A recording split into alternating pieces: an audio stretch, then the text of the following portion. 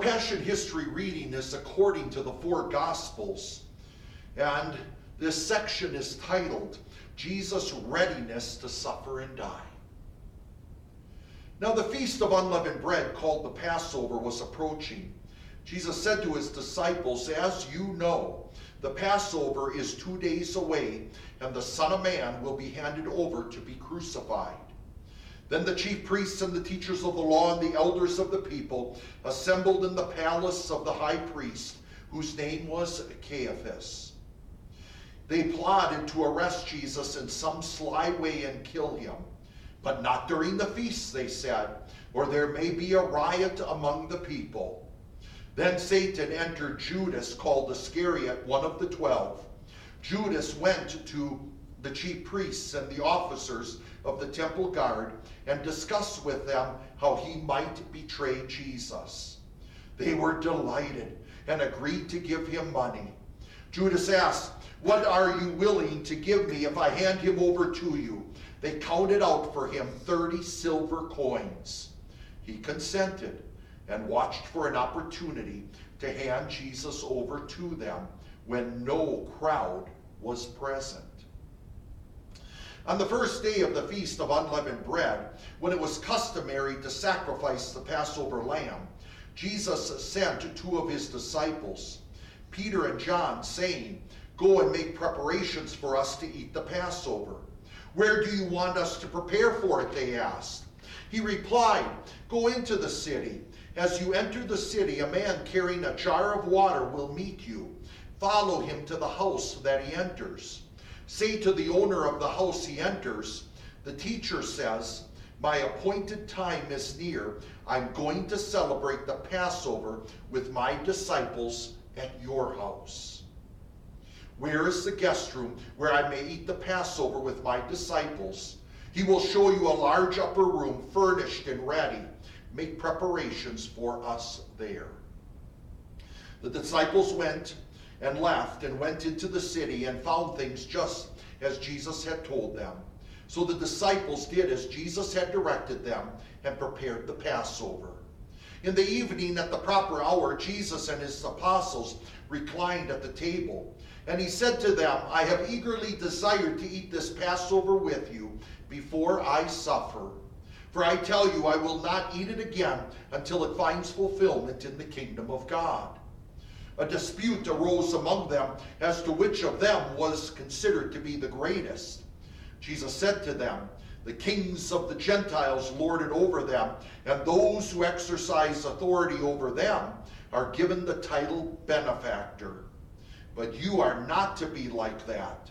Instead, the greatest among you should be like the youngest, and the one who rules like the one who serves. But who is greater, the one who is at the table or the one who serves? Is it not the one who is at the table? But I am among you as one who serves. You are those who have stood by me in my trials, and I confer on you a kingdom, just as my Father conferred one on me, so that you may eat and drink at my table in my kingdom and sit on thrones, judging the 12 tribes of Israel." It was just before the Passover feast. Jesus knew that the time had come for him to leave this world and to go to the Father. Having loved his own who were in the world, he now showed them the full extent of his love. The evening meal was being served, and the devil had already prompted Judas Iscariot, son of Simon, to betray Jesus. Jesus knew that the Father had put all things under his power, and that he had come from God and was returning to God. So he got up from the meal, took off his outer clothing, and wrapped a towel around his waist. After that, he poured water into a basin and began to wash his disciples' feet, drying them with the towel that was wrapped around him. He came to Simon Peter, who said to him, "Lord, are you going to wash my feet?" Jesus replied, "You do not realize now what I am doing, but later you will understand." "No," said Peter, "you shall never wash my feet." Jesus answered, "Unless I wash you, you have no part with me." Then, Lord, Simon Peter replied, not just my feet, but my hands and my head as well. Jesus answered, a person who has had a bath needs only to wash his feet. His whole body is clean, and you are clean, though not every one of you. For he knew who was going to betray him, and that was why he said, not everyone was clean. When he had finished washing their feet, he put on his clothes and returned to his place. Do you understand what I have done for you? He asked them. You call me teacher and Lord, and rightly so, for that is what I am. Now that I, your Lord and teacher, have washed your feet, you also should wash one another's feet. I have set you an example that you should do as I have done for you. I tell you the truth. No servant is greater than his master, nor is a messenger greater than the one who sent him. Once you know these things, you will be blessed if you do them. Jesus took the cup, gave thanks, and said, take this and divide it among you. For I tell you that I will not drink again from the fruit of the vine from now until that day when I drink it anew with you in my Father's kingdom. I am not referring to all of you. I know those I have chosen, but this is to fulfill the scripture. He who shares my bread has lifted up his heel against me. I am telling you now before it happens, so that when it does happen, you will believe that I am he. I tell you the truth. Whoever accepts anyone I send accepts me, and whoever accepts me accepts the one who sent me. This is the word of the Lord. Grace and peace to you from God our Father, and from our Lord and Savior, Jesus Christ. Amen. Our text for consideration is found recorded in the Gospel of Luke, chapter 18, beginning at the 9th verse. Jesus told this parable to certain people who trusted in themselves that they were righteous and looked down on others. Two men went to the temple courts to pray. One was a Pharisee and the other was a tax collector. The Pharisee stood and prayed about himself like this: God, I thank you that I am not like other people, robbers, evildoers, adulterers, or even like this tax collector. I fast twice a week. I give 1/10 of all my income. However, the tax collector stood at a distance and would not even lift his eyes up to heaven. He was beating his chest and saying, God, be merciful to me, a sinner. I tell you that this man went home justified rather than the other, because everyone who exalts himself will be humbled, but he who humbles himself will be exalted. This is the word of the Lord. Dear brothers and sisters in Christ, as a pastor, I can remember, in fact, I can't even count on my hands the number of times I have probably scolded kids in preparing them to sing in front of church. And it isn't that I'm scolding them because they're getting out of control or simply being naughty, but scolding them on how they should use their hands. Oh, there'll be little Jimmy, he's got his hands in his pocket, and of course you got little Sally who's grabbing her hands and throwing her dress up into the air, and you're telling them, guys, put your hand by your side, and then they'll put their hands to their side, standing up straight like a statue, clenching and grabbing their leg tight. Okay, guys, breathe. It's okay to look comfortable, but just keep your hands to your side. By the way, we don't grow out of that on what to do with our hands. I don't know how many times I have seen photographers line up the wedding party, even here in front of church, so that they can get the cross in the picture as a background. And everyone's got their hands different. Some have their hands behind their back. Some have it in front of them. Some have it to the side. Some have it in their pockets. Some have it, or they're putting their arm around the person next to them. And the photographer's got to say, guys, we need to all do it the same way. So how do you want to do it? Well, put it in front of you, right hand over left. I hear that over and over again. So what to do with our hands? For this Lenten season, and Ash Wednesday begins the season of Lent, which is 6 weeks, all focusing on the passion of our Lord. In other words, on his suffering and death in order to pay for the sins of the world. And during this Lenten season, where we focus on that passion and the sacrifice that Jesus made for us all, we look at hands. In fact, the theme of our service is going to be Hands of the Passion.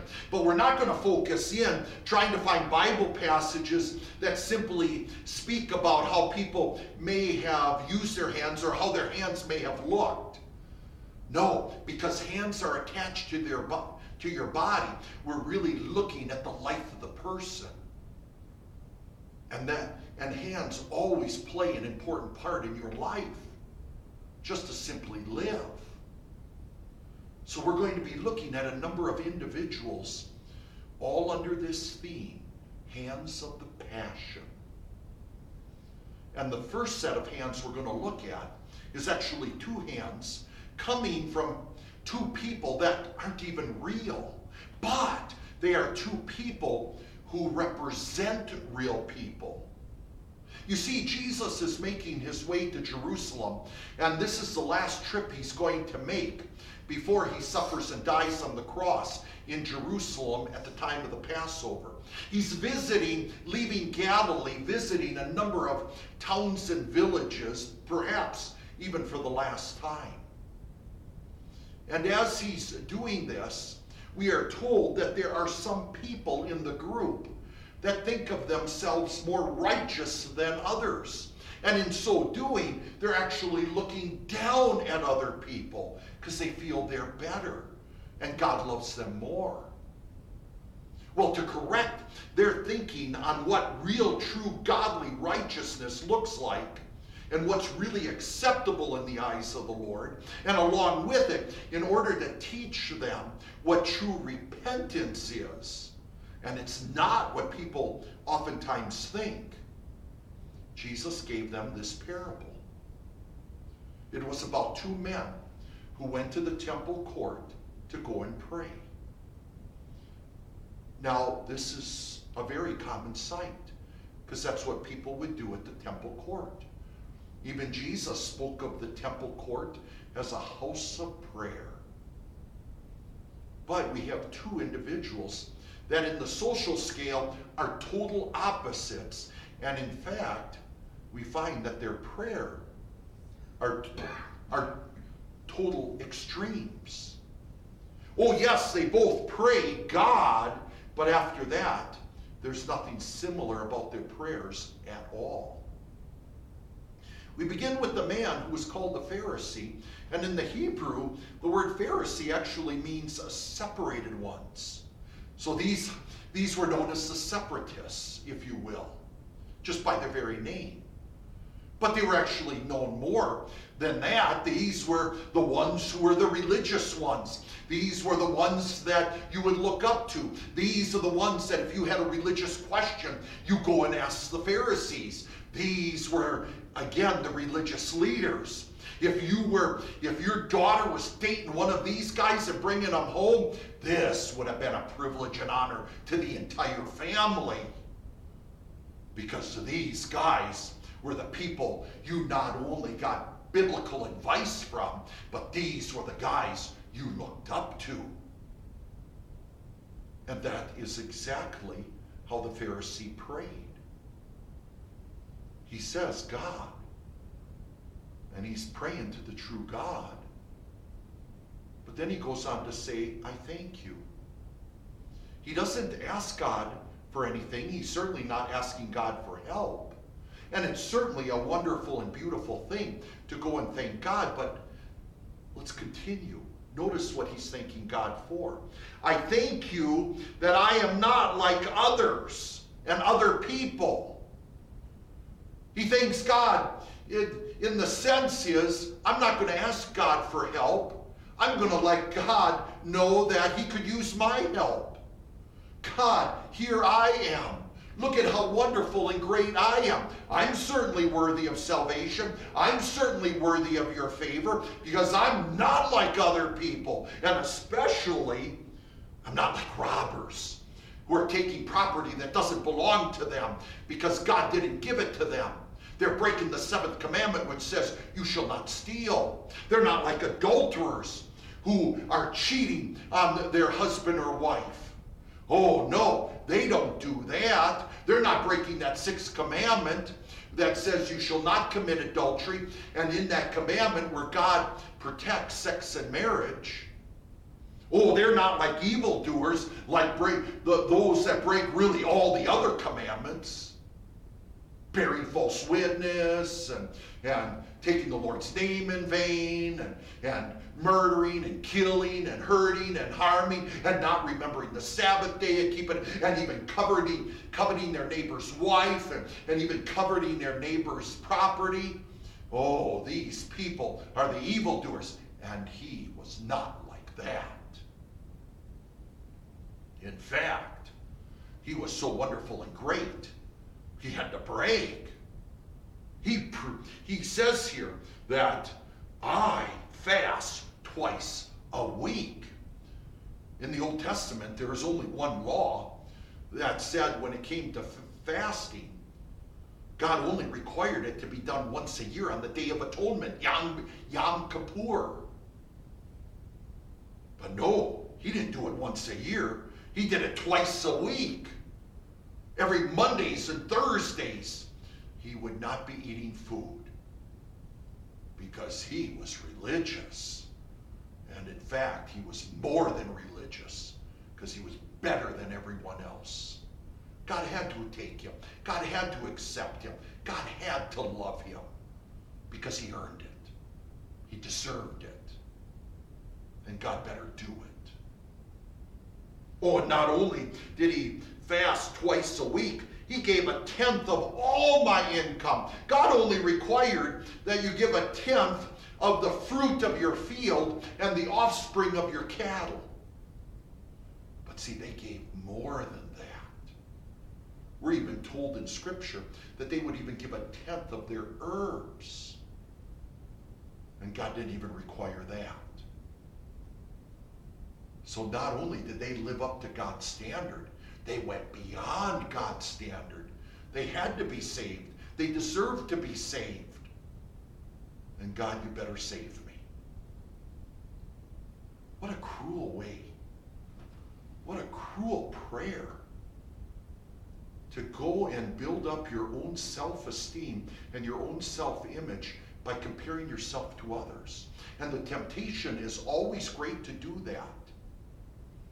That in order to feel good about yourself, well, go and look at other people. And as long as you're better than someone else, well, then you could feel good about yourself. Or at least that's what we're tempted to think. Isn't the temptation there to simply say, well, I'm certainly more prettier than you are, so that's got to make me great. That's got to deserve God's blessings and favor. Oh, I might have more money than you. Well, that's got to mean I'm greater. Or maybe I got more talents than you do. Or maybe I'm more athletic. Or maybe I'm good at the musical arts. Well, that's got to make me better. God's got to be happy with me. And why can't I be happy about myself? Because I'm better than you are. Maybe I got better grandchildren than you. Maybe I even got more grandchildren than you. Because I had more kids than you. I sent them to the better schools. So look at me. What about me? Focus on me. To build up your self-image and your self-esteem based on that, you will find no hope and comfort at all. There is no peace in that kind of thinking. Because self-esteem based on self always leads to hopelessness and despair. And no matter how much you try to convince yourself, you will never, ever convince yourself. Self-esteem is not founded in self. Self-esteem must be founded in Christ's esteem. In fact, you could say, I don't need self-esteem. I need Christ's esteem. I need the very Savior who is the very Son of God and Son of Man, leaving the glories of heaven. I need the very Christ, the very Jesus, the very Savior who came and lived that perfect life that I could not live, and then took that righteous and perfect and holy life and offered it as a sacrifice on the cross, as payment for the sins of the world. A payment that I could not pay and live, but a payment he paid, and he conquered death and rose again. And it is that resurrection that is my assurance that because he lives, I too shall live. It is not self-esteem, but Christ's esteem. And as we grow in Christ, that's where we find comfort and hope in our self-esteem and our self-image.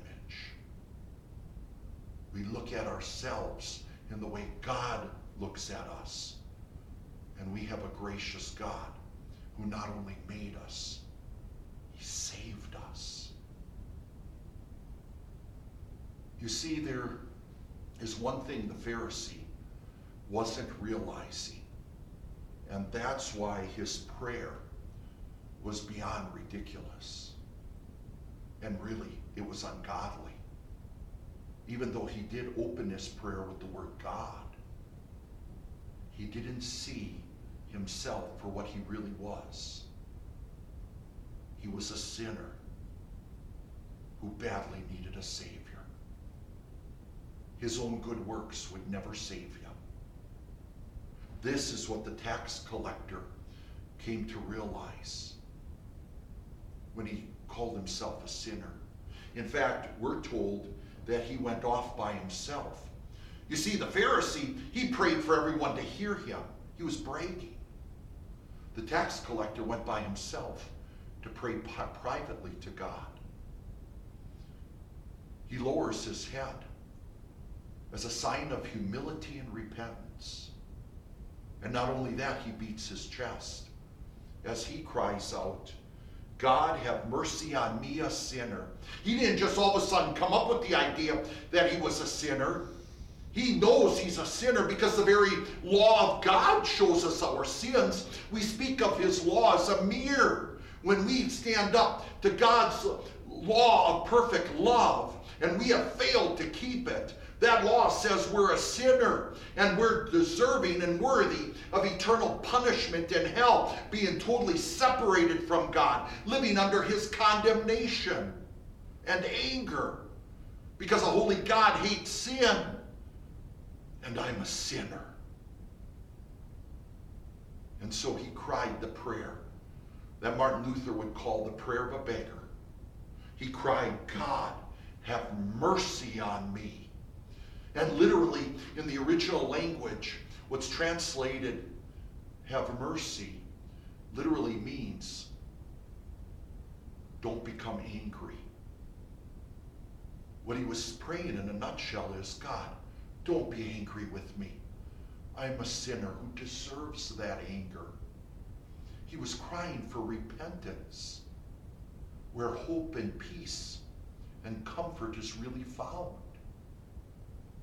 And he was praying for God to give him that peace and that forgiveness. And God does not give him the forgiveness simply because he asked for it. And he certainly didn't give it to him because he deserved it. He says, I'm a sinner. He gave it to him purely by his grace and mercy. And by God's grace and mercy,